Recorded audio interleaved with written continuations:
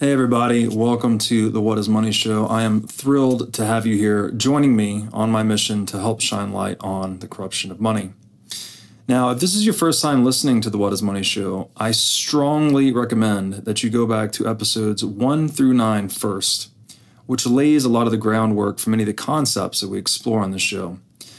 These first 9 episodes are my series with Michael Saylor, and thousands of people have told me that this is the best podcast series they've ever heard, hands down, and that it was instrumental to their understanding of money and Bitcoin.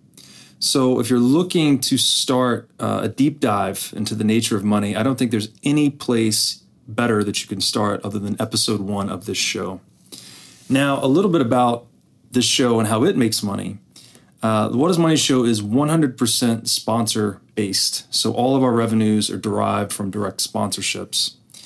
And I strive to be very selective about the sponsors that I work with, specifically only using sponsors that I use personally, and also choosing sponsors that have values which are well aligned to the values expressed on this show, such as freedom, education, self-sovereignty, etc.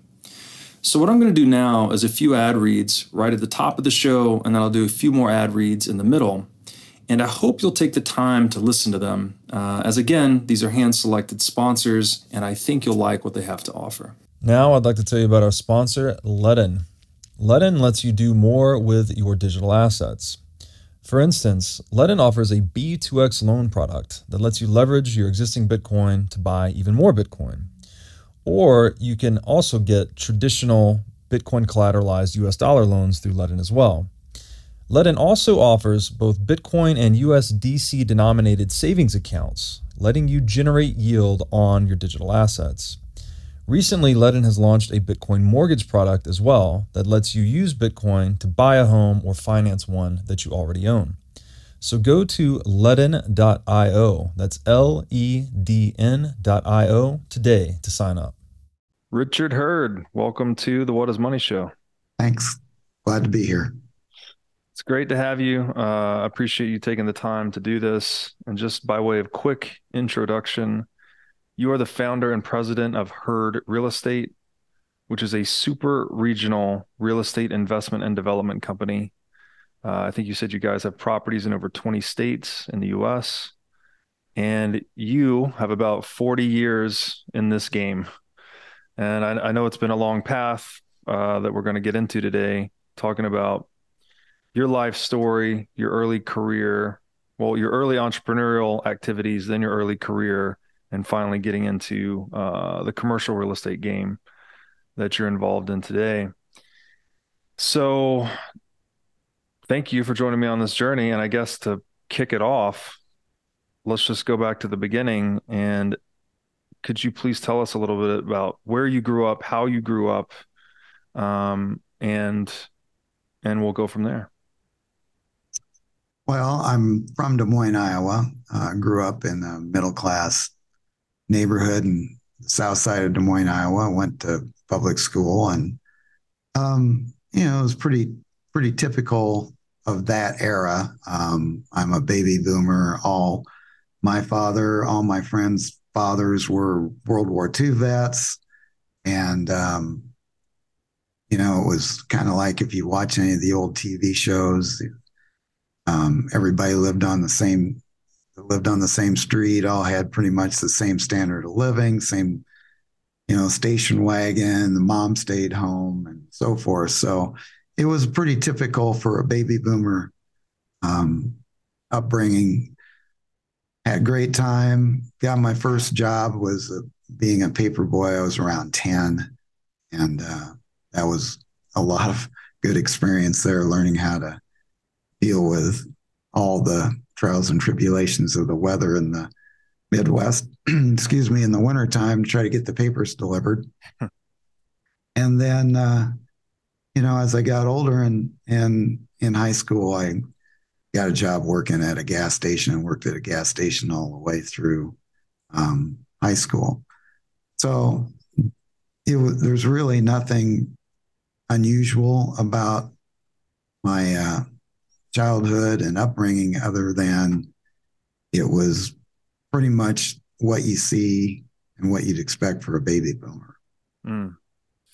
And those growing up in Iowa, I imagine the winter time is quite brutal there. How cold does it get in the wintertime in Iowa? Well, I mean, it just, it gets below zero and you get snow. So, I mean, those are the issues when you're a paper boy. But and then the summertime it gets hot and humid. So we have we have the extreme high and extreme lows. Extreme high, extreme lows. Very cool. And then, so you mentioned high school, and this is where I also you are the father of a friend of mine, so that's how I've heard some of these stories secondhand. But as we were talking offline, I guess this is the first entrepreneurial activity you got into was buying and selling cars in high school. Um, Right, right, yeah. could you tell us a little bit about that? Like, what exactly were you doing, and what were you looking out for, and how were you turning a profit? Well, it's again, it was generational. So, my generation, cars were kind of like cell phones and computers are for kids today. That was your Mm. freedom. That's how you saw your friends. You got in your car and you drove to McDonald's and you all hung out there. That's where you connected.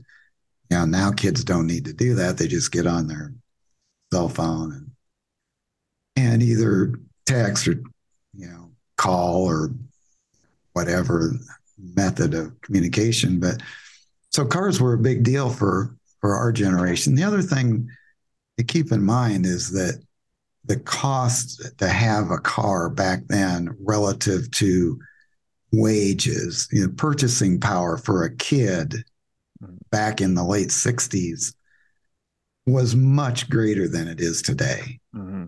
I was buying, my first car was like $1,200. I could make $2 an hour working at a gas station. So you can do the math. I mean, you can afford it as a kid. And so I started buying cars and actually started washing cars for some of the people on my paper route, if you want to know the truth. Um, when I was like 12 or 13 in the summertime, I would deliver their paper, then go back and wash their car and get paid for that.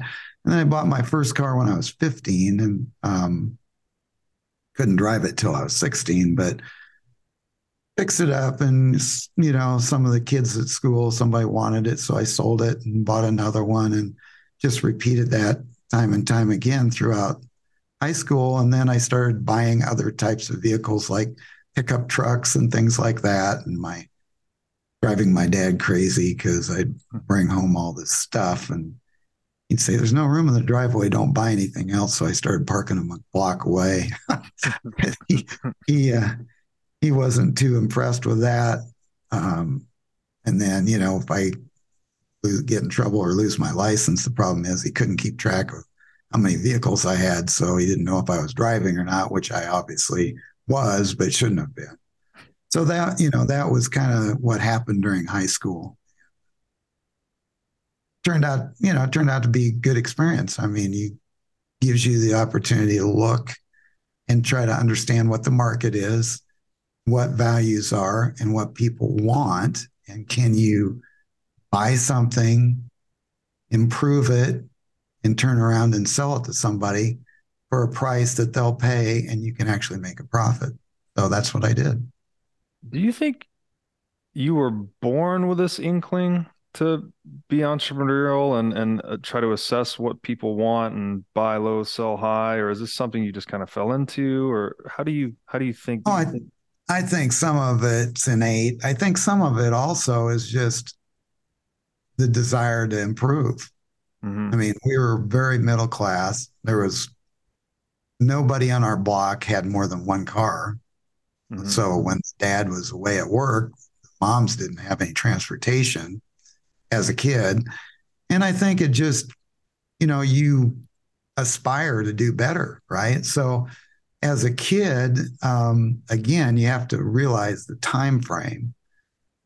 Having a nice car was a big deal because it was the way that you got around. It was the way you were able to show people that you're actually doing something rather than doing nothing. Mm. So we just, to me, it was just, okay, I got to do this in order to make some money so I can actually have a car, number one. And then once I got one, then I wanted to get a better one. And it's no different than any business. It's just small scale. I mean, it's just a kid wanting to improve themselves, improve their position, no different than, a tech company, trying to get the next technological idea or advancement or buying a competitor. You're trying to improve. It's just really small scale. And I think for me, a lot of it was just how I'm wired. But because I had a lot of friends that didn't do that. Most of my friends, frankly, didn't do that type of thing. Mm-hmm. So some of it's just, who you are, quite frankly. Yeah. Yeah. I'm sure there's got to be a nature component to it to some extent. Otherwise, you wouldn't keep doing it. Was there a nurture component too? Like, was this something that your parents encouraged you to pursue more, or how did that relationship work out? Well, my parents were divorced. I lived with my dad. He worked all the time. So, but he had his own business. And so I think I get all this from him. He was very independent. He and my grandfather had a sign company, and he always encouraged me to be independent and be entrepreneurial thinking all the time. Don't he encouraged me to do well in school, but he also told me don't just follow the books. Think outside of what the books teach you. Take what you can get from the school and apply it to real life. And my dad, and most people probably listening to this, either don't have parents that were World War II vets, but maybe you have grandparents. But that generation was they had the most ingenuity of anybody I've ever known. They could take, baling wire and duct tape and fix about anything. Those guys were taught you don't call a specialist to fix the problem. You fix the problem yourself. You think about what is it going to take to fix this, and then you set about doing it.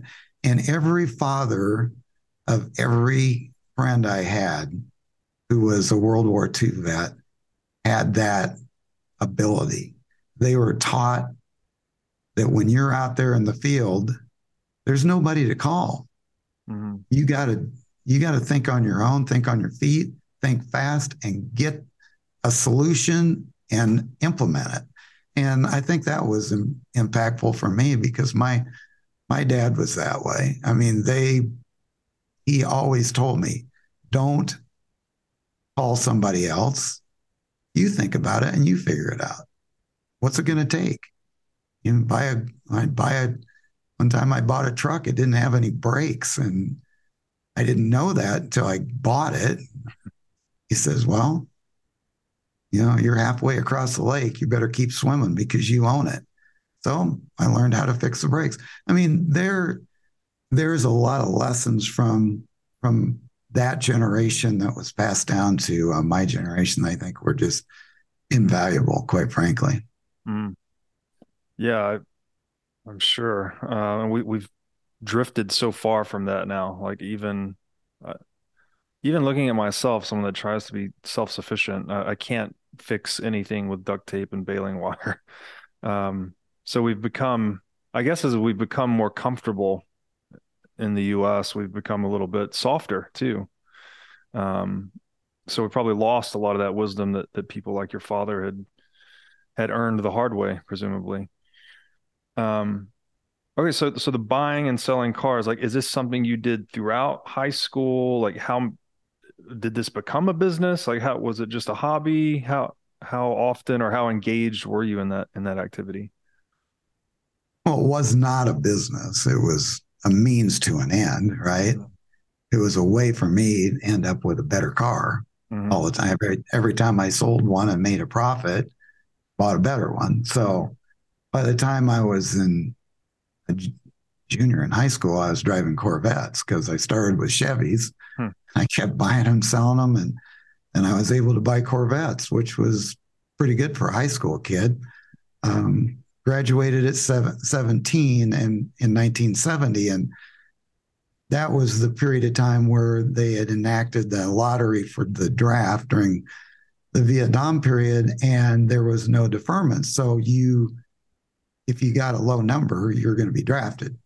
Mm. So my buddies and I, all being the smart high school kids we were, we thought, well, we'll just go look at enlisting, and then that way we won't get drafted, and we'll at least have a better shot at what we do. And so anyway, long story short, we did that. And since I wasn't 18, I had to get my dad's permission. But it turned out to be a good thing because, we graduated, all of us went in the service. I went in at 17, and I really could use the discipline. Quite frankly, that is something that I hated at the time, but I have to tell you, it was really good for me because there was no talking your way out of it.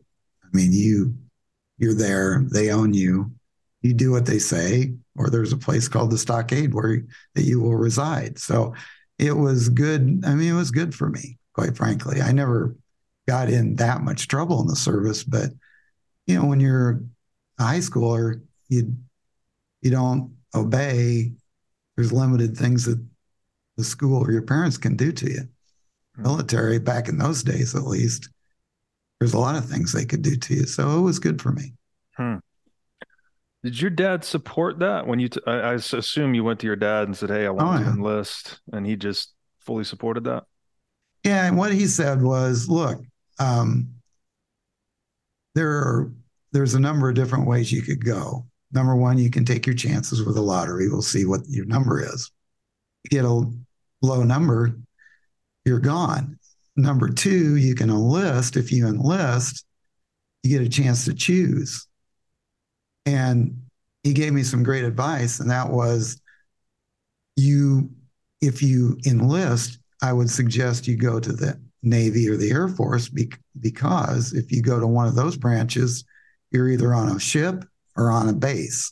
If you go to the Army or the Marines, you're going to be infantry. You're going to be you're going to be out, on the rice paddies. Mm-hmm. So he said, pick one of those other two and enlist in one of those, and at least you'll be on a base. And it turned out I never went anywhere, but, in the U.S. and came back, went in the Guard. We converted. It was really not a big deal. As far as the service portion of it, I had a lot of friends that went to Vietnam. We never came close to going overseas. So, but it was a good experience for me. It really was. The experience of just going through, I guess you went through boot camp and. Oh, yeah. Yeah. Yeah, and tech school, and just going from an environment where you weren't required to do everything that you were told to do, to an environment where you had no choice but to do everything you were told to do. And, I think a lot of times young people, myself definitely falls into this category, was that I needed that. I needed that structure at that point. And I think it helped me a lot, quite frankly. I mean, not everybody needs it, but some of us do. And I was one of them that really needed it. So do you think it was the discipline or disciplinary framework? Perhaps it was a very tight schedule, I imagine, that when you were enlisted, you were doing certain things at the same time every day. Are those the types of things that benefited you later in life, or what specifically do you think, specific lessons, I guess, that you gleaned there that helped you going forward in life? Well, I was a fairly rebellious kid. So, just to be candid about it. So that's why it was good. I think it was good for me. Mm-hmm. Most of my friends were not as rebellious as I was. I think that the realization that if you want to, let's back up a minute. If I wanted to advance in life in any way, shape, or form, either educationally, economically, just in a social setting, I needed to change a lot of the things that I was doing. You couldn't go through life being a rebellious teenager, right? I mean, that doesn't work when you get into your 20s. So I realized that if I wanted to improve, I needed to change the way I was approaching life in a lot of ways. And it gave me the structure to do that. It's not the repetitiveness. I think it was the realization that there are rules and regulations in this world and in the US. And if you want to succeed, there are certain things that you need to do in order to achieve your goals. And I'd always been pretty good at goal setting. And so I knew that I wanted to do better from a financial standpoint. I knew that I wanted to do better from an education standpoint. And in order to achieve that, I needed to do these things. And the military kind of gave you a perspective that here's the structure. You can either like it or don't. I did not like the structure of the military. It was too much for me. But it's kind of like if you think about a pendulum, if you swing all the way over to one side, that's where I was. They're on the other side, and it gets you back a little bit more toward the center. And that was good. And so when I got out of, when I came home and then I went to college, I was able to conform to the, what professors wanted and so forth, even though I struggled big time to find my way. I was not particularly interested in the subject matter that I was being taught in college. And how, that's just the fact. I mean, I did it, but I wasn't one of these kids that says, hey, I'm going to go to school. I'm going to be a dentist. I'm going to be an attorney. I'm going to be a CP. I had none of those aspirations at that point. You mentioned one other thing about the military service. You mentioned the stockade, I think was the term you used. That's what they call the prison. I mean, they have stockade that's their on-base prison, basically. They lock you up. Okay, so you don't conform to the framework of what? Well, I mean, you have all these rules, right? So you got to be on duty at 0600. That means you're on duty at 0600. It doesn't mean you show up like going to high school, you 10 minutes late and they slap you on the wrist. No, if you're not there, you had to meet all the rules back then. I mean, I presume it's still the same today, but yeah, I mean, you didn't, there was no leeway. There was no deviation, right? So the stockade was just, some people, and I did see some guys get put in there not for long periods. You go to the stockade for a day or two, give you another chance. And that's what it was about. I was never put in the stockade. I was not about to. One of the things that I learned from my dad also is a man's got to know his limitations. And it was clear to me that I could not compete with the military. They're going to tell me what to do. And I was not about to get in a position where I was going head to head with the DI or one of the officers. I just let it, but that was part of the learning process, right? Right. And it helps you realize how the structure of our society works. Yeah, I can imagine that would be difficult for a rebellious young man, just to come into circumstances of very hard laws, right? Iron laws, I guess. But also, I would imagine that you'd take away a lot of self-discipline from that. Not that you would lack it before, but maybe you could make your self-discipline more structured, right? You maybe learned things following that structure that you could then import into your lifestyle. I'm I'm assuming. Um, okay, that's all really interesting to hear about. So military service, and then you go into college, and you said you Correct. weren't particularly interested in the subject matter you were studying, which was.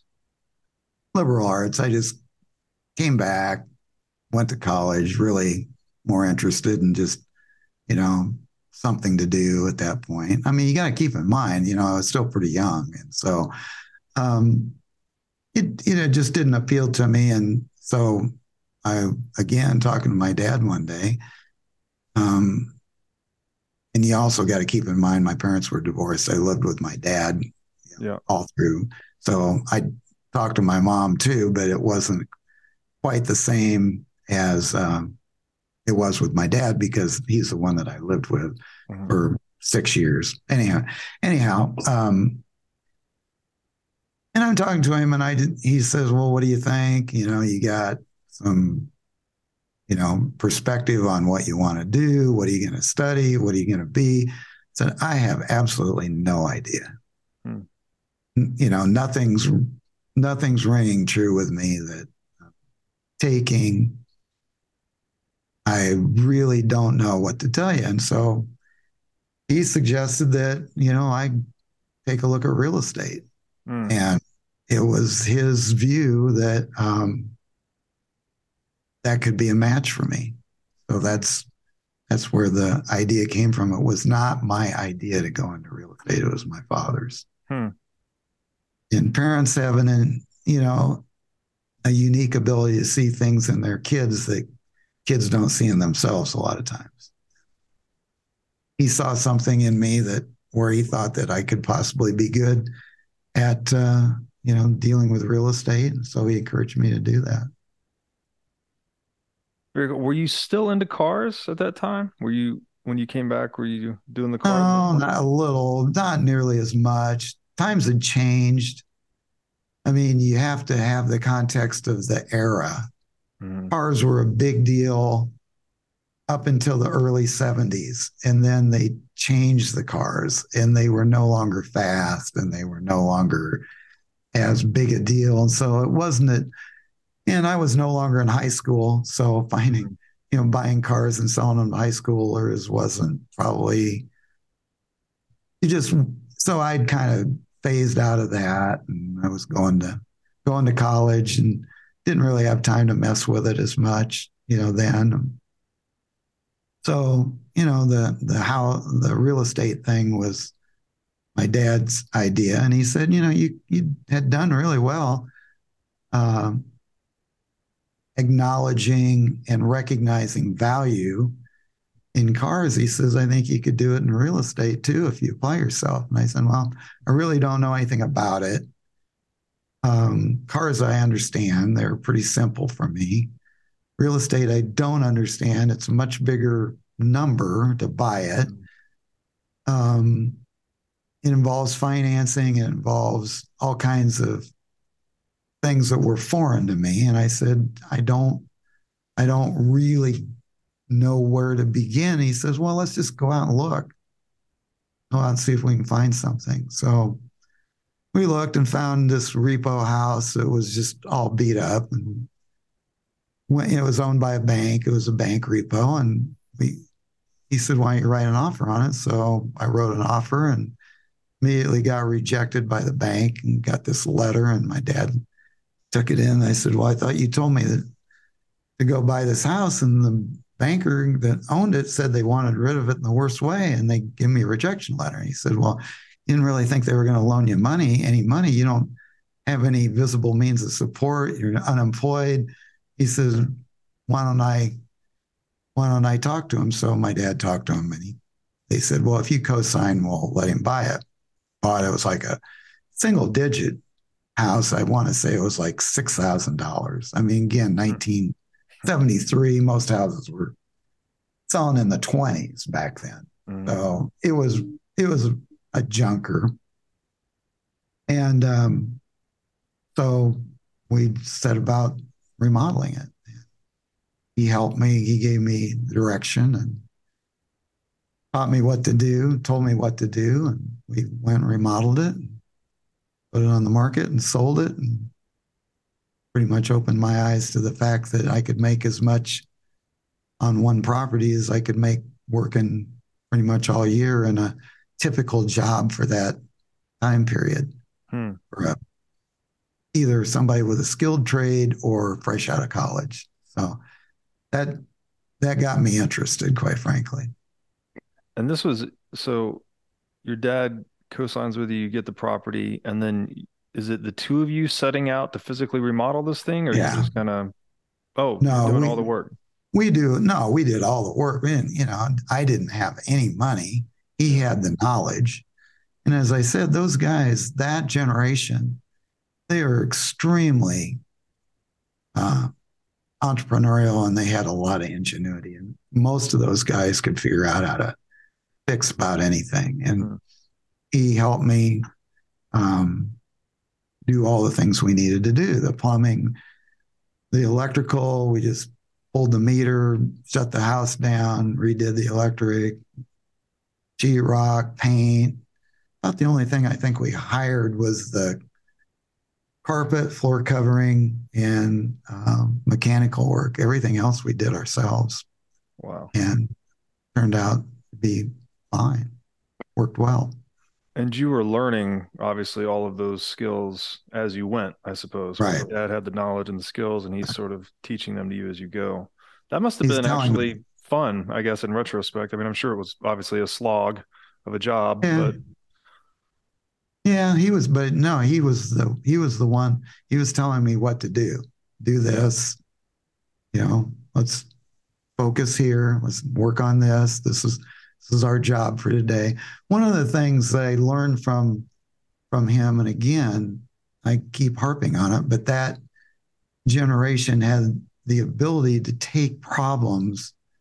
They're the greatest generation were great problem solvers. mm-hmm. They were able to take things apart and compartmentalize them and address it that way. Mm. So every time I'd be overwhelmed, and this happened later when I was in the development world and building a building, and it was just a little mind-boggling. I said, "Man, I don't know. I don't know where to begin with this. There's too many moving parts. I can't figure out where to begin." He said, "Well, why are you stressing out so much about where to begin?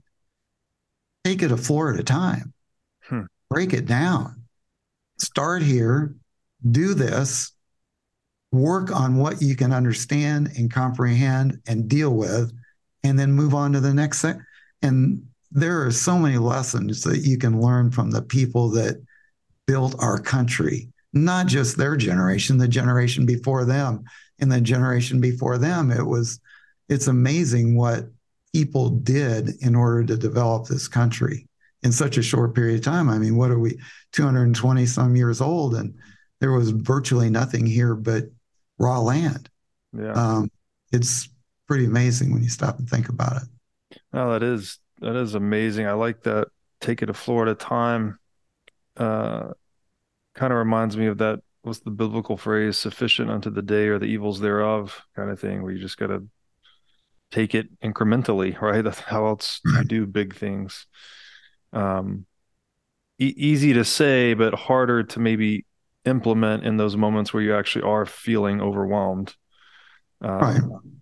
I know that feeling actually, and it's not a fun one. Um, so okay, you got then how long does that take you then? You said you earned on selling that first house as much as you thought you would working a typical job. So how long was that whole renovation process? I think from beginning to end, it was like 6 or 7 months. It was, from the time we bought it, started working on it, demoed it, put it back together, put it on the market, and it sold right away because it was an old house, but it was basically all new at that point. Hmm. Sold right away and got the money, and I thought, well, um, this works. Hmm. This and you got to also keep in mind there was no DIY TV and a you know buying houses and rehabbing them was not considered a valid occupation. Right. When I can go to the bank, what's your job? Well, I'm rehabbing houses. No, what is your job? What do you do for a living? What's your career? Well, this is my career. No, what is it you're going to do once you're done with this house? I'm going to buy another one. But that was not recognized as a valid career path back Right. by the banking world. Yes. And so, we just, bought another one and did it. My dad would help me, and from time to time, then it got to the point where he didn't have to put money in. I don't think he co-signed. I don't think he put money in, but he co-signed on the first one. Second one, I don't recall whether he co-signed or not, but about the third one, he didn't have to. He still helped me. Yeah. I mean, he helped me for years, just doing things as parents do, right? Yeah. But it was good. And then I finally got a chance to buy a duplex, and I thought, okay, well, this is better. I got two renters in one property instead of one. And, I would sell in the early ones, I'd sell them all because they didn't have any money. Then I got enough money to keep one and rent it and buy one and fix it. And then I finally got to the point where I bought an apartment building, like 12 units. And that was a big monumental step. But,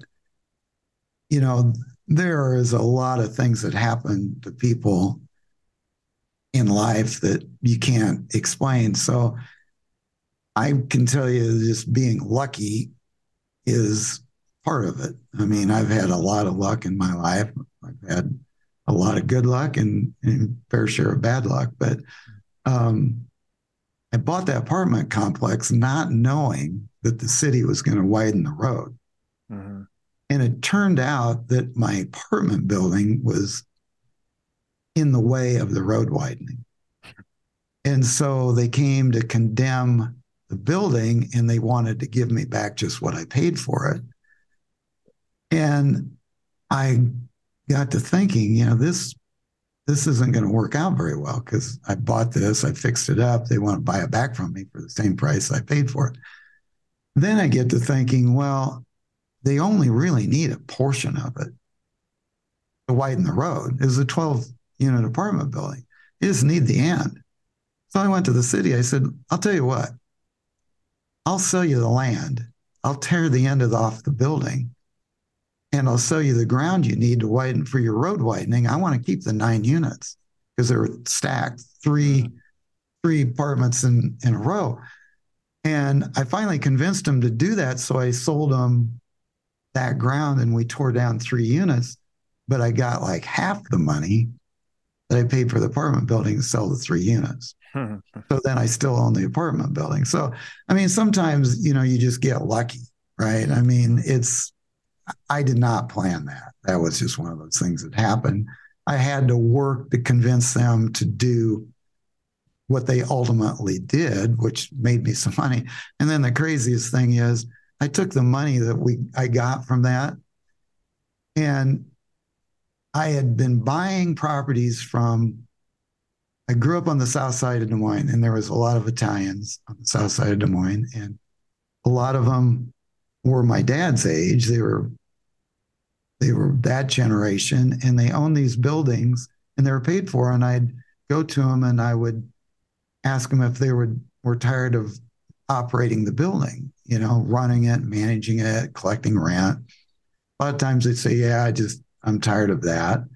And I'd say, "Well, I'll give you an offer to buy it where you get the same income, but you wouldn't have to do anything. I just give you a check every month."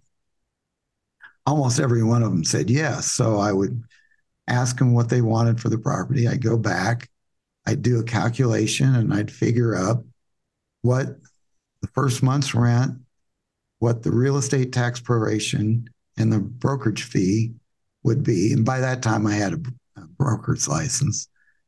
And I would offer to buy them on contract and give them that amount down, which they really didn't end up getting much of anything, but they were out of it. And then I would go in and improve the properties, give them their monthly payment. They liked it. Worked for me because I was able to expand without having virtually any money. And that worked really well. And one of those I bought that way was at another intersection where we had another road widening. And I was able to sell the part of the parking off the building for, again, half of what I paid for the building. I mean, sometimes, you get lucky in your pursuit, right? Mm-hmm. You have to get out there and work, but, luck does enter into it. So those two things helped me a lot in the early days. Yeah, no, that's definitely a huge factor. I think I heard this from my other friend's dad, that good luck happens where opportunity and hard work cross paths. Where they intersect, where the intersection of hard work and that's true. I think you have to go out and get after it.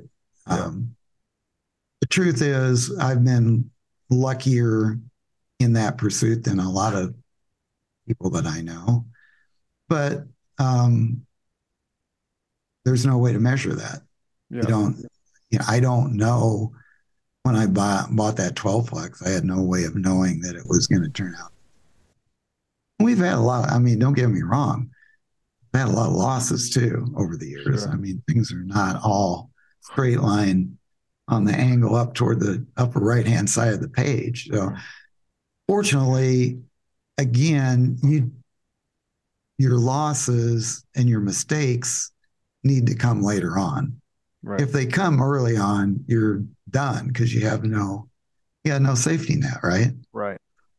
Later on, when you've had some success, have some money, and you make a mistake, it's not catastrophic.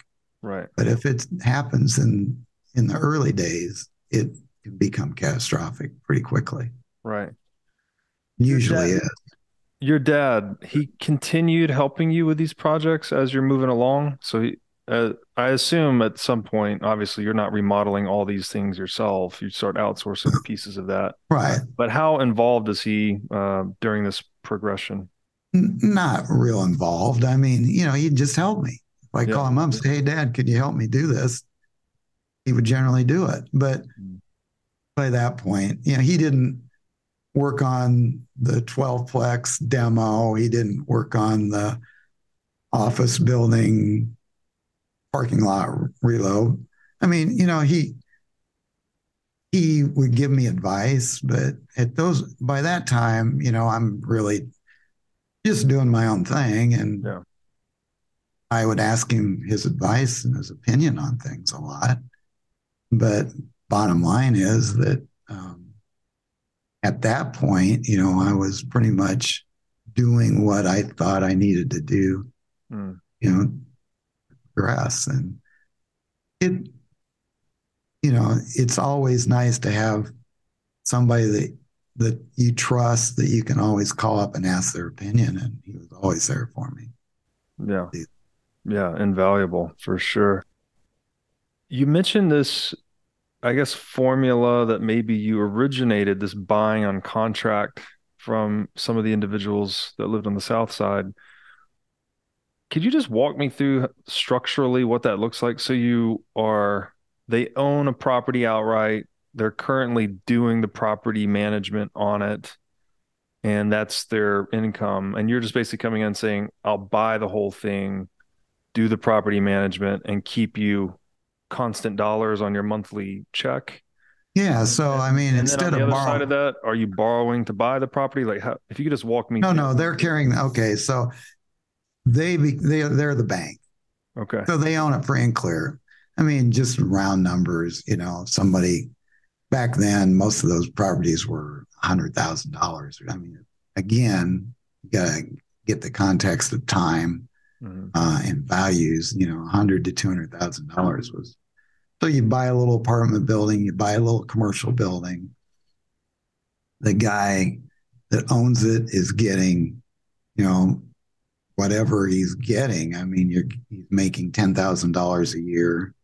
Back in those days, 10% was kind of the rule of thumb. So make it easy. We'll say it's a million or 120,000. He's getting $12,000 a year, so he's getting $1,000 a month. Mm-hmm. So most of those guys, they had no loan on the property; they were paid for. So in order to buy, you also have to understand the context of time back then. Getting a loan from a bank was not an easy thing to do. Mm. Times are totally different today, but back then you had to beg to get a loan. They didn't want to loan out money to young people to do entrepreneurial type ventures, especially if you had no experience and no capital. Mm-hmm. So today, I mean, virtually everything that we know today got just turned upside down. Capital's not easy to come by. Capital's not cheap. People are more accommodating, generally speaking, as far as a society goes. So I just go to them and I'd say, look, you're going to get your $1,000 a month. But you got to finance it for me, so that you got to sell it to me. And it was on contract. So you write a land contract, you start paying them interest at a certain rate and mortgage payment at a certain rate. And you're going to get your money. And I would figure out what I would get. So basically what they got was the first month's rent out of that formula. So you've got the real estate tax proration, which they owed taxes that weren't paid yet. That's what that is. So that was an obligation they had. That comes out of their pocket, whether they sold it to me or somebody else. The real estate commission is something that they would have to accept because typically you'd pay a broker to sell it. So what they really ended up with was the amount of the first month's rent. So we closed on the 31st, first month's rent comes in. I would write them a check, but I would go out and collect the first month's rent from all the tenants. So that's really what they got. And then the next month they got their mortgage payment or their contract payment.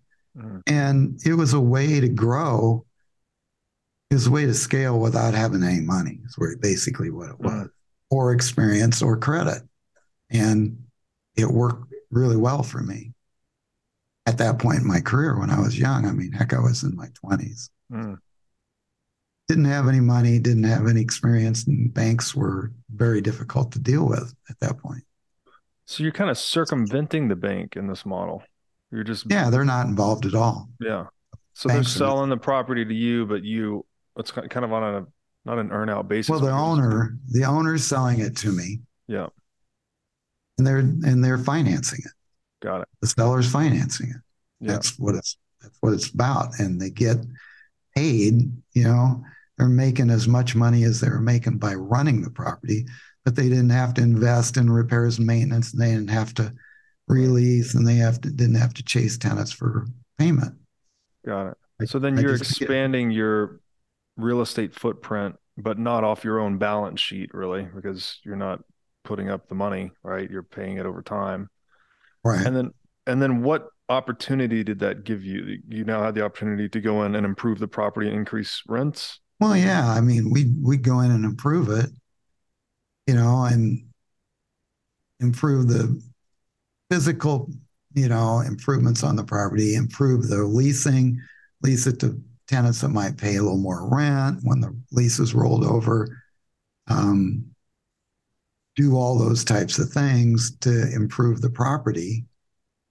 And all the time being absolutely 100% sure that I was always paying the contract holder their payment on time, 100%, because they all talk.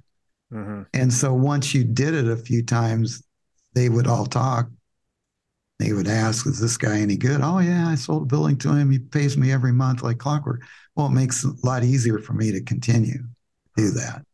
And so always make sure we paid everybody um, on time. And the system worked. I mean, it worked for quite a while. System wouldn't work today. I don't think that system would get you very far, but back in those days, it worked just fine. Hmm. What it wouldn't work today for the reasons you mentioned earlier, where everything's different now, like capital's low. Oh, it wouldn't work today because very few people own properties without a mortgage. Right, right. Makes sense. Number two, most properties have turned over. There was not that many people that were real estate investors back then. So you didn't have that much competition. Today, you got so much money chasing real estate that finding properties that are out there owned by somebody that's owned it for 30 years and has no mortgage on it, probably be hard to do, hard to find. And if you could find it, getting them to sell it to you that way would be difficult, probably. I think the way things evolve for me would not be a very easy path today, just because it's a different world. Yeah. It's not 1970s, it's 2020s, and the world's changed. Now I'd like to tell you about our sponsor, CrowdHealth. CrowdHealth is a Bitcoin-enabled alternative to legacy health insurance. Now let's face it, legacy health insurance is an absolute scam. Nobody can explain this better than the legendary comedian Chris Rock. Insurance. You got to have some insurance. You got to. There's an insurance. They shouldn't even call it insurance. They should just call it in case shit. Like, I give a company some money in case shit happens.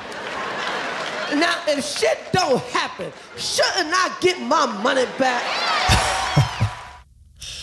So with CrowdHealth, instead of just paying premiums that you'll never see again, you can hold part of this pool of savings in dollars and in Bitcoin through CrowdHealth. And when you have a health event, you can draw against this pool of communal savings. So go to joincrowdhealth.com/breedlove to learn more or sign up. Now I'd like to tell you about our sponsor, Wasabi Wallet. Wasabi lets you use Bitcoin privately while still maintaining full control over your money. Specifically, Wasabi Wallet is an open source, non-custodial wallet with privacy built in by default. By using Wasabi, you're effectively putting the private back in private property. Wasabi Wallet is an easy-to-use privacy wallet that can support any amount of Bitcoin transactions. So go to wasabiwallet.io today to download this state-of-the-art wallet software. Now I'd like to tell you about our sponsor, Bitcoin Conference 2023. This 3-day event will be held May 18th through 20th in Miami Beach. This is going to be the biggest event of the year, as it always is. And the past 2 years in Miami have simply been amazing. Day 1's Industry Day. Days 2 and 3 are going to be open to general admission. And I'd say this is a great place to go and network with Bitcoiners or even look for a job. Just a really all-around great experience. There's a fantastic speaker lineup, including Michael Saylor, Zoltan Pozar, Lynn Alden, Alex Gladstein, many others. And last year, we did a 10 million sats giveaway for this event, and we're going to do it again this year. So to get discounted tickets and enter for a chance to win 10 million sats, go to b.tc/conference/2023 and use code BREEDLOVE. Now I'd like to tell you about our sponsor, Casa. Casa makes it simple to buy and secure your Bitcoin without wondering whether you're doing it right. Specifically, Casa provides a multi-key custody solution, which is by far the most secure way to custody your Bitcoin. Now, when I talk about Bitcoin being theft-proof money or inviolable private property, a multi-key custody model is exactly what I am talking about. Using multiple keys lets you maintain full control of your Bitcoin while also giving you redundancy in case you lose one of the keys. It's also the best way to secure your Bitcoin for inheritance planning purposes. So go to keys.casa, that's today to sign up and use discount code BREEDLOVE. All right, you start with a repo house, you get into duplexes, then the apartment complexes, you start doing this buying on contract model. When do you cross the chasm from residential real estate to commercial real estate investment and development? Well, I had always, I mean, I was heading that direction. That's why I was buying those little buildings from people, trying to improve them in every way, physically and financially. And so, I just wanted to, the apartments were difficult to manage from a small business perspective. I mean, on the south side of Des Moines, it took a lot of manpower to keep them going and released and remodeled. And I got to thinking, well, it's going to be a lot easier to deal with these commercial buildings because you don't have people, businesses, right? So they don't move in and out as frequently as some guy loses his job at John Deere on the line, just packs up and moves out. Or SOL. So I get to thinking, well, that's going to be a lot easier for me to manage, the commercial stuff rather than the residential properties. And so I get to focusing on that and bought a building from a bank, a repo building that was completely vacant, and leased it, sold it, and it worked out really well. And I'm going to work one day and I stop at a gas station and I'm thinking, they're expanding these all the time. I mean, they're convenience stores at that point. They're early model convenience stores. And I get to thinking, well, these guys gotta, if they're going to expand dramatically, back then, it was not the same as it is today. You don't have these huge chains. You had lots of smaller companies that were regional or local in nature. So there was one company that was an Iowa company that had started in a small town, moved to Des Moines, and they were expanding. I got to thinking, well, I'm gonna reach out to them, see if I can convince them to let me do some of their real estate, because again, they've got this whole organization working to provide the product. If anything I learned in college rings true, it was that most businesses' second largest expense is real estate behind their employees. Maybe I can get a piece of that. So I do a little bit of research and I figure out that most of those companies were making returns in the teens, 13, 15, 18%, whatever, depending upon the brand. And I think, well, the real estate piece of it back then was 9%, 8.5%. So I think, well, if I could convince the owners to sell the real estate to me or let me build it at 8.5% or 9%, they could take that money, open another store, and earn almost double. So now I just need to convince them that this model makes sense for them. And without giving up any control because they're all real protective of control of the real estate. So at that time, net lease was a very, very embryonic concept. I mean, not my concept, but it was just getting started, and there was not very much of that going on. Primarily happening in the convenience store space because people were scared of the environmental impact of convenience stores back then. And the companies would wanted to retain control, and the owners wanted the companies to retain control because no owner wants to be responsible for underground. So at any rate, I got an appointment with the owner of the company, and I just said, I just want 15 minutes of your time. I'm going to ask you 2 questions. Answer's no, I'll leave, and we'll have lost 15 minutes. But I'd like you and your CFO to be there. So I go and meet with them, and I say, can you tell me what your average return is on your stores? The guy says like 15%. I said, okay, that's question number 1. This is my second question. If you could sell your real estate or develop your real estate for about 60 to 65% of that, would you be interested? They said yes. And I said, well, that's why I'm here.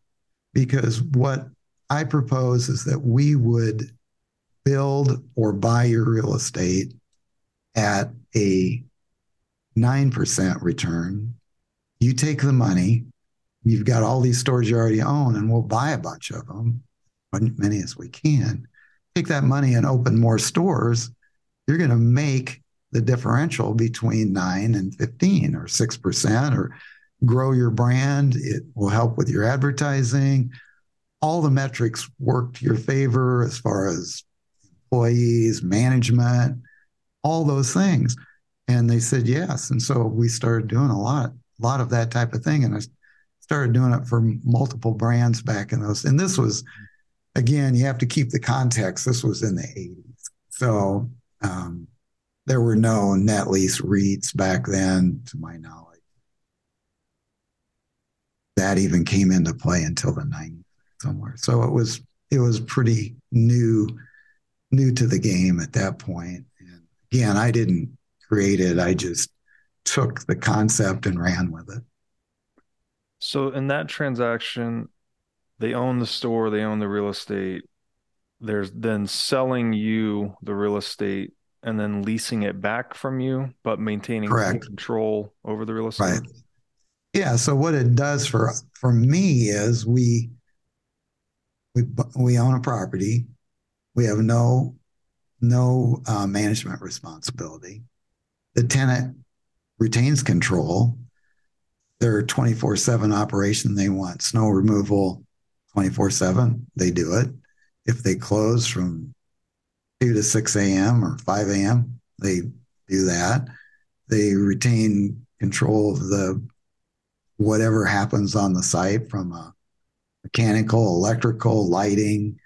It's just the same as if they own it. The only difference is that they pay us a rent factor every month, but nothing changes from their operational standpoint. And that's really important. It was really important to those companies that they didn't want to lose operational control. They didn't want some guy like me relying on me to give them snow removal in the middle of winter in Des Moines, Iowa. Right. Because what if I didn't do it? And what if we didn't, maintain the landscaping and it looked bad? I mean, so we try to overcome all the objections to doing it, which is what I was doing back in those days. And I got lucky that the companies, again, luck enters into it. The companies that we were doing this for, all of them did well. All of them survived. All of them have performed. And, we didn't have any of those bankrupt or turn the properties back to us before the lease was over. And so, again, you have to work hard, but you also have to have a little bit of luck that the companies and the direction you go and the choices you make are going to be good ones. Mm-hmm. And some of them you control and some of them you don't. I don't control those companies. I didn't have anything to do with the operations. So once I made that decision, it was on other people to make those companies successful. When I'm buying properties and improving them myself and leasing them myself, that's on me. But the sale leaseback thing, or the build to suit world, you're picking a company, you're picking your horse and you're riding it, and you're not in control of it at that point. And in the event that they defaulted on the lease, then you have to go in and kick them all out and then get it up to snuff to sell it and liquidate the property. So there's risk there for you, I assume? Oh yeah. I mean, we've had it. To tell you the truth, we have not ever had a convenience store do that, but we've had restaurants do it. Mm. And every time that happens, you lose money. Mm. I mean, it's getting back a purpose-built property is, generally speaking, a money-losing proposition because it's not what somebody else wants. Mm-hmm. You purpose-build it for this use, this brand. The next user wants something completely different. Half the time, you end up knocking it down. Now you're down to land value. I mean, we've had sit-down restaurants that we built for $2.5 million, sold them for land value for $1 million, or 1,000. I mean, that's just how it works. If they go bad, they go really bad. So hopefully you don't have a lot of them that go bad. You can't really afford. I mean, you probably chew up the profits on 4 or 5 properties for each one that goes bad. So right, yeah, you can't make that mistake too many times. So you're doing a lot of diligence, I imagine, on the front end on the operation and the viability and that's today it's so technical. All the REITs have research departments and underwriting departments. I mean, keep in mind, I was just a guy. The research that I was doing was pretty nominal back in the 80s or early 90s. I mean, looking at a financial statement, trying to analyze that, talking to their banker,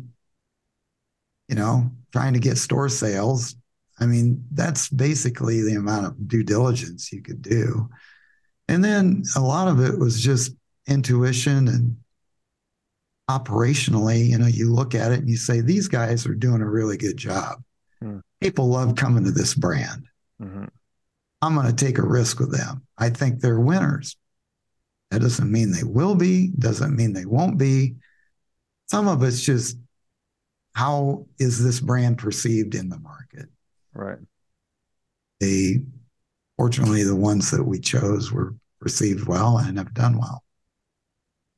So again, there's no silver bullet. You can't there's nothing you can do to eliminate risk out of any investment. They all have a certain degree of risk, whether it's location, and we had one property in Phoenix where they changed the exit off the 101 and crushed the store. I mean, the store, the user moved to the new exit ramp and their lease expired and we ended up with a dead store. I mean, that's just part of the risk of doing what we do. I wasn't mad at them. I mean, and they lived out their lease term, so there's nothing to be upset about. But we had a property where we had improvements for a convenience store that's on a road that no longer connects to the 101. I mean, it was just, and so we ended up again selling up for land value, which was another, $1 million some loss. But again, that's part of it. Right. The more anybody that tells you that they're in, I don't care if it's real estate, cars, stocks and bonds, that they never lose money. They've never made a mistake. They're either doing no business or lying. I don't care who it is. Warren Buffett's not that good. Nobody's that good. And so if you're doing a fair amount of business, you will make mistakes and you will get your nose bloodied and it will happen. The key is to not let it get you down, not let it happen to you, as I mentioned earlier, early in your career when you have no safety net, and learn from the mistake, learn from it. And hopefully it will serve you well going forward. But I don't know what, just like I didn't know that they were going to expand the road and take off part of my apartment building. And I'm that was a windfall. Mm-hmm. I don't know how you plan for that. You don't know what cities are going to do. I didn't know that ADOT was going to move the exit ramp off of the 101. Mm. Some of it's just luck. And Yeah. I don't know how to quantify that other than sometimes it goes your way and sometimes it goes against you. Yeah, that's Fortunately for me, the bad luck happened after I was able to withstand it. right. That's the key. Yeah. Almost the distinguishing feature between risk and uncertainty, perhaps, is that, risk, presumably you can quantify to some extent, at least estimate, but uncertainty, I mean, those are the unknown unknowns, right? This shit's going to happen sometimes. Is there a particular loss that comes to mind, or doesn't have to be a financial loss necessarily, but any failure or failing that's happened along the way that stands out to you and a lesson you took away from it? Are you talking financial, business, personal? I would say just business or financial, probably focused, just along the line of your career path. But I'm happy to go any direction you want. If you think something, I'm trying to get to the lesson where you earned the wisdom is what I was really trying to get to. I've made lots of mistakes along the way. The financial losses, I always view it, I can always make more money. Yeah. There's never been a financial loss that I couldn't overcome. Just get out and work harder. And 4 kids and a wife, virtually no real money. The early days, which I didn't touch on, but when I was buying those buildings from the apartments and all that, and I got married, and then our first kids were twins, I just frankly was not making enough money to survive. We weren't making enough money to live. So I took a job working on the railroad. I'd go in at 4:00 at night and work till 1 or 2 in the morning, come home, go to sleep, get up, do real estate, go back to work at 4, work to 1 or 2, just to survive. And that was a period of time where I just was not, it didn't happen immediately for me. It was not like the fixing up the houses worked really well. When you're a young guy, you're single, you have very little expense, you're living on your own, you need money for food, gas, and to go out with your friends on Friday and Saturday night. End of story. Mm-hmm. Pay your rent or pay for mortgage. Once I got married and then all of a sudden had kids and I had a wife and then all of a sudden 2 kids, now you got 4 people trying to live off. That did not work. The metrics of what I was making wasn't nearly enough to pay for diapers and formula and all the things that, I had to do. So that's what I did, and did it for as long as I could stand it. And so I had some initial success, then some initial failures. I don't know if failures was the right terminology. It might be more, initial, downtime where I really wasn't clicking to the extent I needed to be. Mm-hmm. And then I just decided, I'm sitting out on a track in the middle of Iowa on the switch crew in the middle of the winter. And I'm sitting there thinking, this can't go on. I gotta do something. I can't work full time at the railroad and half time or 3/4 time in real estate. I gotta do something better. I just decided I'm gonna go back. I'm gonna quit this job. I'm gonna zero in on real estate, and I'm gonna find a way to make it work. I don't care what it is. I'm gonna make it work. My wife said, you should just give it up. Get a real job.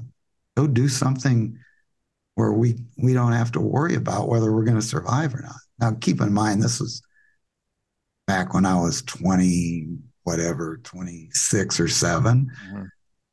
But the point is, I think for all of us, there's an inflection point in your life where you decide, I'm going to do this, whatever that is.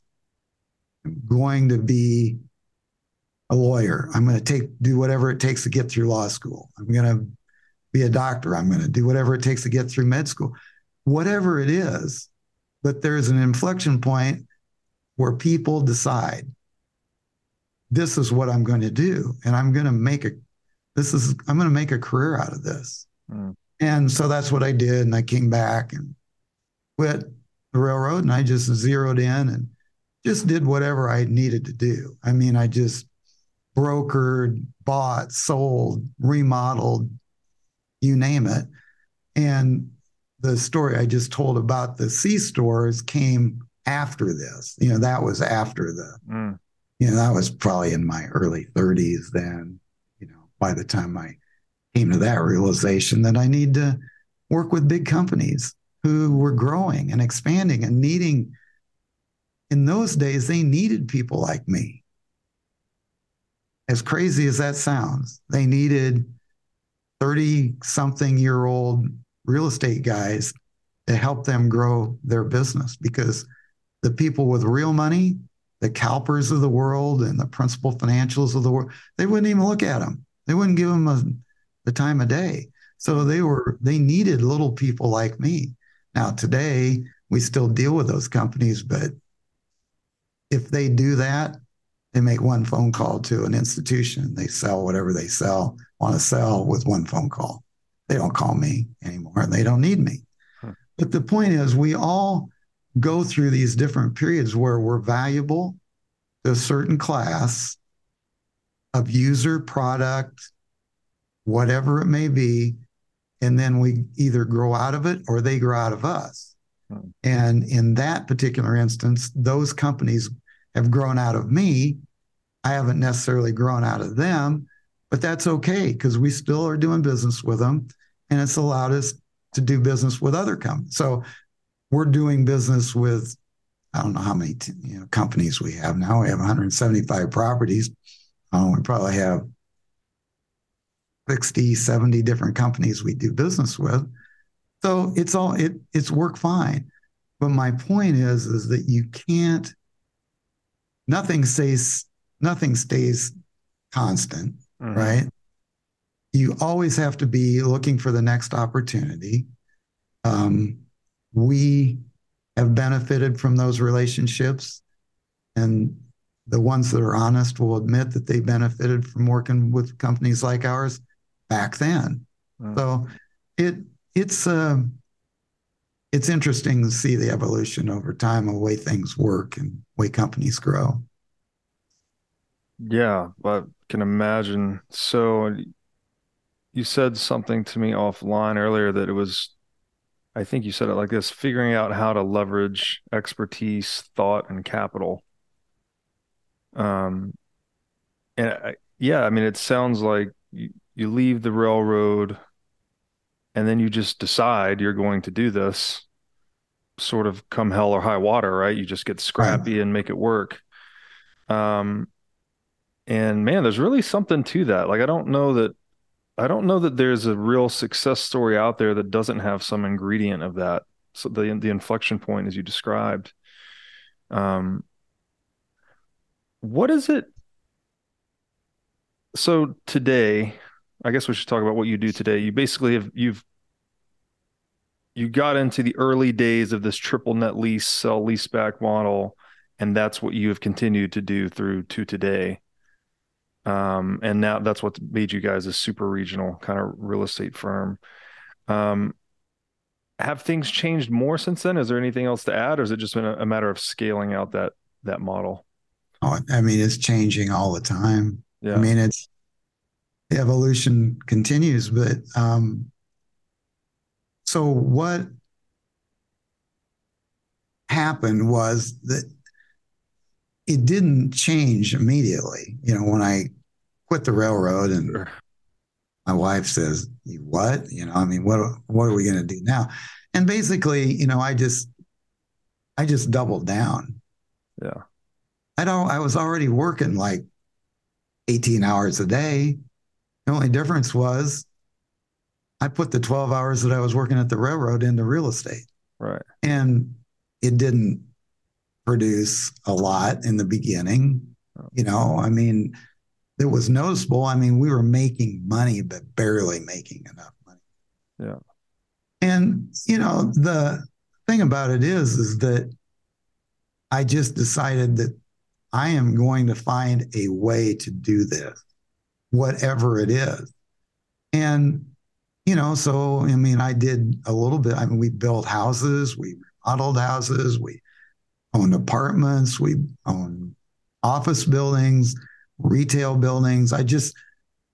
Anything where I felt like I could make some money, that's what, there had to be an element of reasonable profitability that was, in my mind, tangible, and we'd go after it.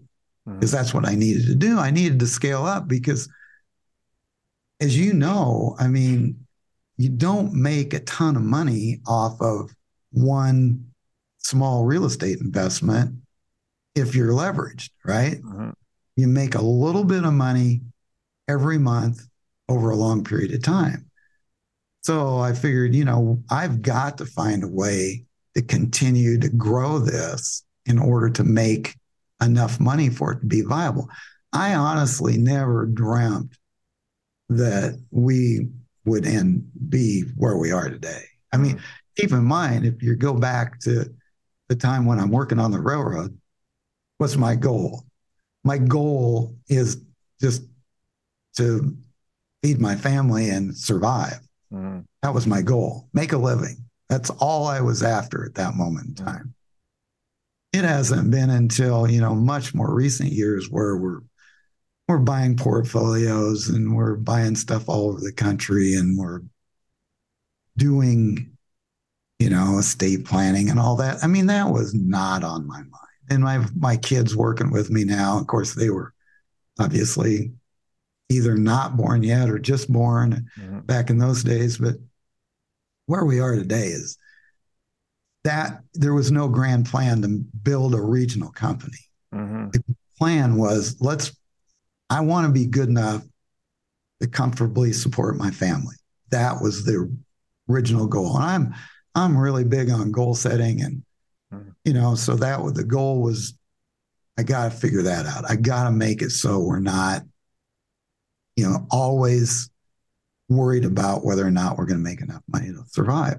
And then once that got done, then it was, okay, let's build a nicer house and build a new house. And let's have our house be paid for. And then we don't want to be owing for our cars. So let's, you just continuously challenge yourself, right?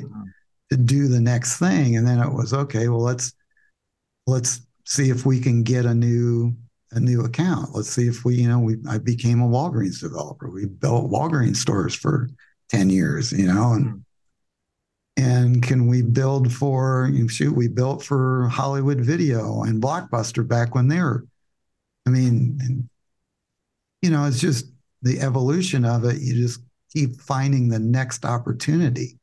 If you're a Hollywood Video or Blockbuster developer today, you'd be, pushing up daisies. You just got to move with it. Yeah. The market does not wait for you. You gotta stay running right with it. So, that's kind of, how I approached it was that I just have to find a solution and just work as hard as I possibly can to get these relationships, nurture them, build for them. And one of our key elements is we have a lot of good sized companies that we've done just a boatload of repeat business with. because they know if they call us to do something, that if we tell them we'll do it, we'll get it done, and we'll get it done on time. And that's important a lot of times. Get it done on time. Our competition most of the time are public REITs, and there's a lot of things they can do we can't do. They have more money than we do, generally speaking. I mean, we're completely internally funded, so we're all just our family office money. So they can do things we can't do, but the things that we can do that they can't do is when a publicly traded or even a private company wants something done and they want it done fast. We can beat the REITs virtually any day of the week at getting things done, because you talk to me and I say we have a deal. We have a deal. There is no, research department, analytics. There's no investment committee. There's no corporate counsel that has to bless every. I just say do it and it's done. Right. So that's really our only advantage, to be honest with you, is that we have relationships and we get things done. If we tell somebody we'll do it, we'll do it. That's great. Yeah, just much more agile, and then a little bit. Well, obviously, you've developed the reputation. Didn't just come, like you had to develop that over time. But it's a fantastic asset to have, obviously. What then was there you mentioned the point of just, this isn't working, right? Working on the railroad, working on real estate, had to zero in on real estate and make that work. That was your inflection point. Was there an opposite side to that? Was there some point along this path that you feel like, oh, we made it in a way? Obviously there's no final destination, but you achieved a point where you didn't have as much of this, I guess it was existential stress, right? How you're going to feed your family and whatnot. Was there another point on the journey that you felt maybe the opposite of that dark feeling you felt near the railroad days? I would say it's kind of funny because a few years back, when there was a big push for companies to go public, real estate investment trusts, smaller companies like ours, the mortgage bank, or not the mortgage bankers, but the bankers from Wall Street, wanted us to consider going public. And I thought about that, and I thought, we're not that big. We're bigger than some of the small REITs. I mean, the really small ones, but, nothing like most of them are.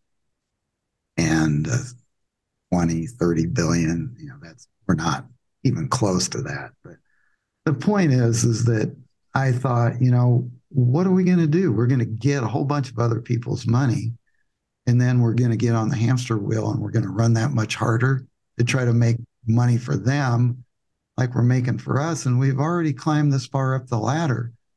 Might as well just keep going. There's no reason. We don't really need, we could become a lot bigger if we had a lot more money, but I don't know that we necessarily need to grow that way. We're growing, organically anyhow. And the truth is that I don't know that it's nice to know that you've got to a certain point where people recognize it. But on the other hand, we're not trying to be the next, big REIT. We're not trying to compete with them. We're not Realty Income. We never will be. That's not our goal. So I think what we're doing, for us works fine. We enjoy it, and we don't have the reporting and regulation. And I like to answer I guess that's just a long way around to answer your question. I like knowing that whatever decision's made, it's our money.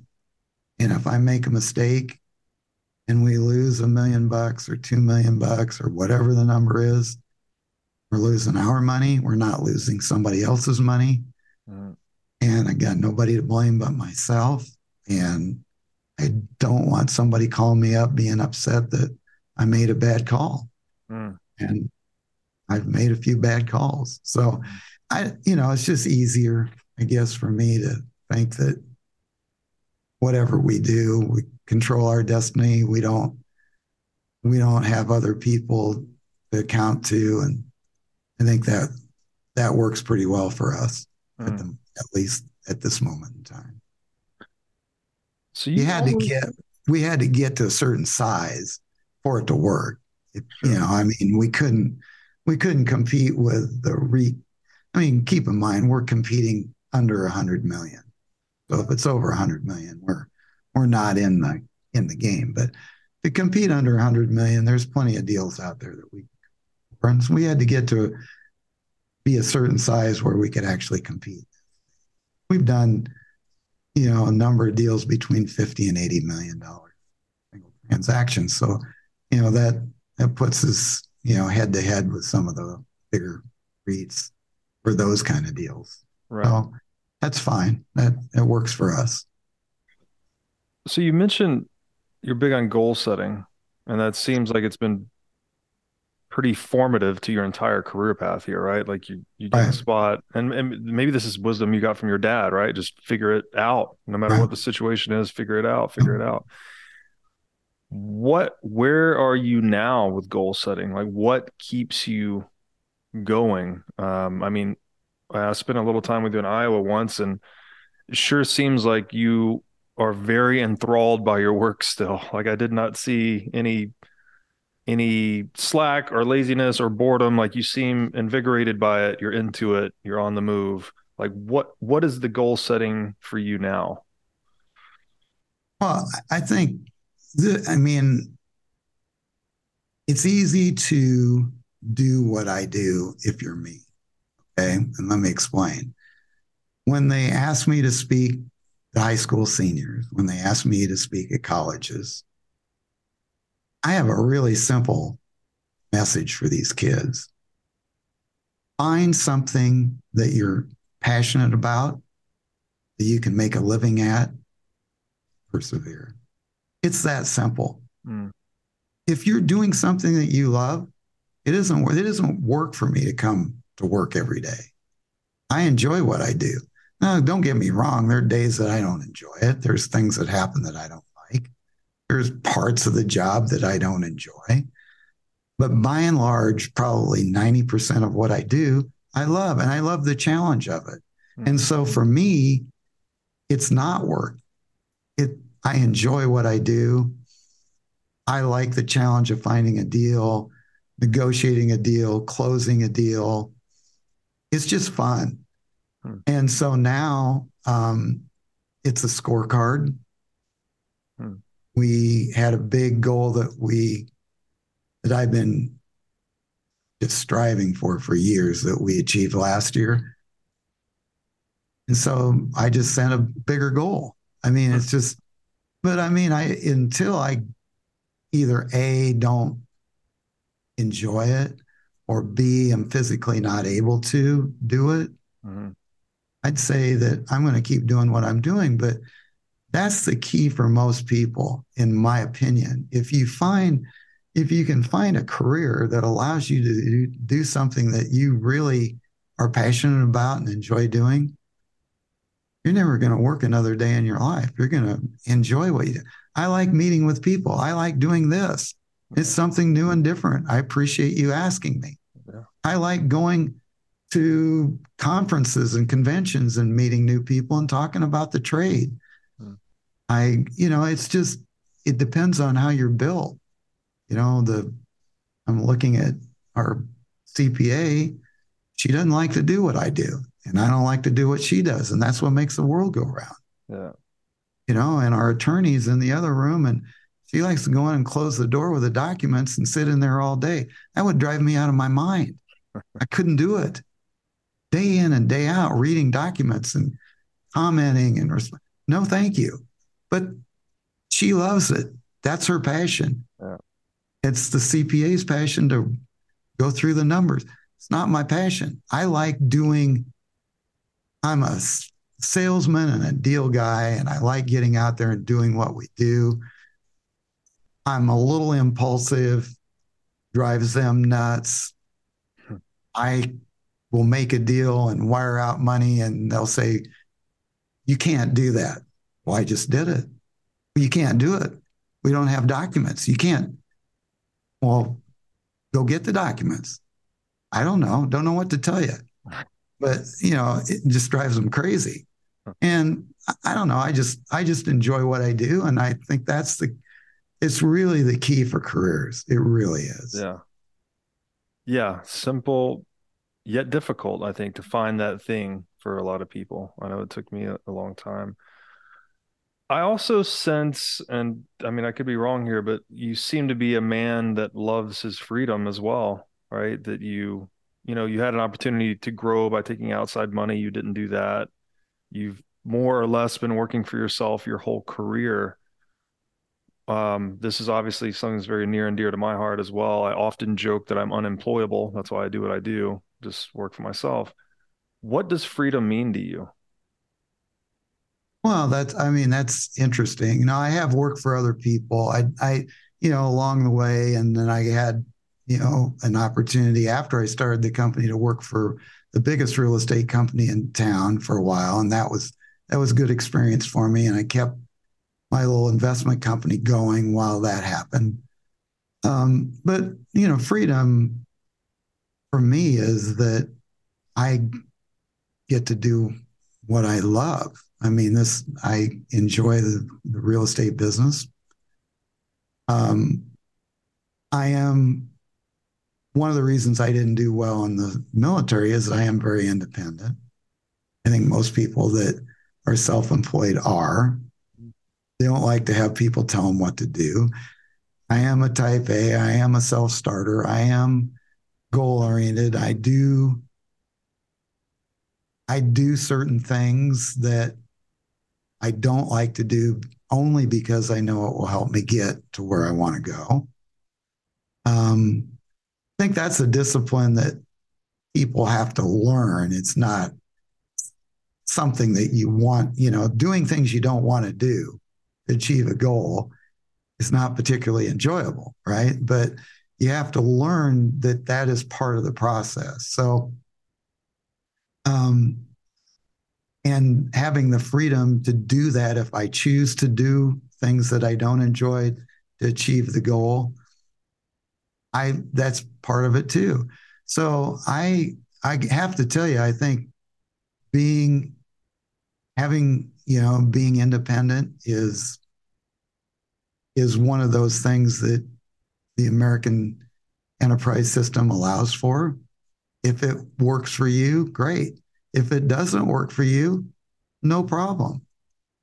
There's plenty of good jobs and lots of companies for people that don't want to go out and take on everything it takes to start your business, run your business, take the risk of buying, investing, developing, whatever it is you're doing. So it's a good thing that we're not all alike or we'd have a real problem, right? So, that's a great point. There would be no economics if we were all alike. Right, exactly. Well, Richard, man, I have to thank you. You have shared quite a broad spectrum of wisdom here going through your life journey. And I know I've taken away a lot here. I wrote down a couple of things. A man has got to know his limitations, take it a floor at a time, and nothing stays constant. Were just three of the pieces of wisdom that I took from this conversation. So I really, really appreciate you taking the time to do this. If my audience wants to find out more about you or your firm, where should they go? HurdRealty.com. Hurd Realty. That's HURD Realty.com. Yep. HURDREALTY.com. And our website tells you pretty much everything you need to know in a macro sense about our company. And it's interesting to see where we've come in. We've been around 40 years. All three of my kids are working here. And I love that. And, we're going to keep on going, and the next generation will take over at some point. I'll ride off into the sunset. A beautiful place to end it. Richard, thank you so much. You bet. Thanks.